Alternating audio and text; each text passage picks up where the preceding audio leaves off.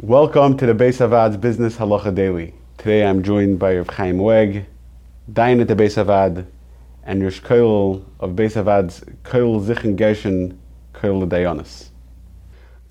So we know now that Halacha differentiates between lowering the original store's profit margin and destroying their livelihood.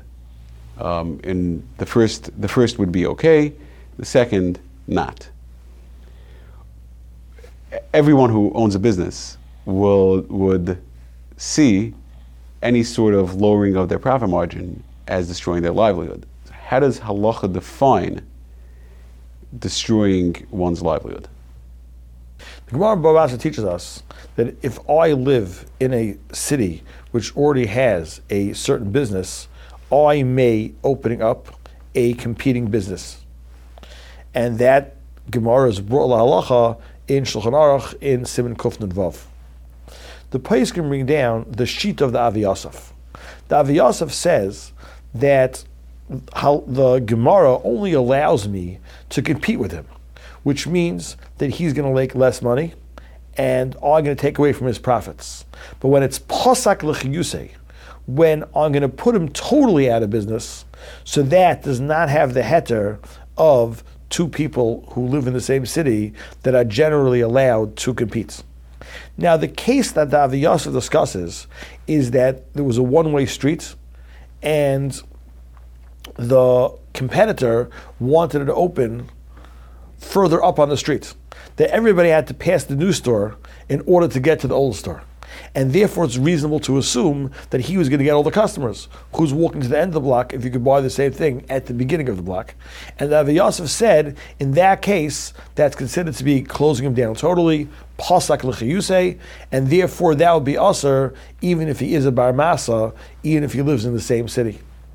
In the Tshuvas HaRamah, there was an interesting case that the Maram Padva printed Sfarim, sets of Rambam, and he invested a tremendous amount of money in the printing and the research to make sure he had the right girsa. And there was somebody who didn't like the Maram Padva, who had unlimited resources, and he basically copied the product, and he was selling it for the fraction of the price that the Maram Padva was selling it for. And the Ramah wrote a tshuva that it's aser to buy from the competition, since the competition is putting the Maram Padva out of business. Basically, his entire investment, time, effort, and money is being wasted. Who's going to buy the exact same item for $10 if they can get it for $1? So that would also be a case of pasak l'chiyusei. So one case was when we made all the customers not come to your store, and the other case was that you undercut him, that no one is going to go ahead and buy his products. The Chassam Sofer also says that even if a person has many businesses, and therefore you're not destroying his entire livelihood, but if in one area, this particular business, this particular product which he developed is no longer going to sell because of the competition, that's also pasak l'chiyusei. Rav Moshe Feinstein Zatzal extended this to a case to two stores. The case over there was two Sfarim stores, and there was not enough profits in the city to keep both Judaica stores open. In other words, a person, in order to run a store, he's busy with it from 9 to 5, even after hours, and he has to make enough money to go ahead to basically support his family. And therefore, if there's not enough business in the town to carry both of the stores, even if each store will technically carry a profit, but ultimately, is it worthwhile from a business point of view to keep the store open? Will he support his family or not? And that would be that's what it would depend on. Can this town support two pizza stores or not?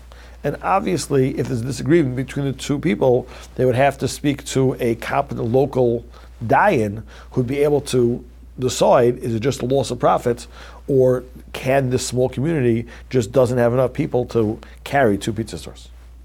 If you enjoyed this video and would like to receive more like it, or to sponsor a future video, please visit beishavad.org.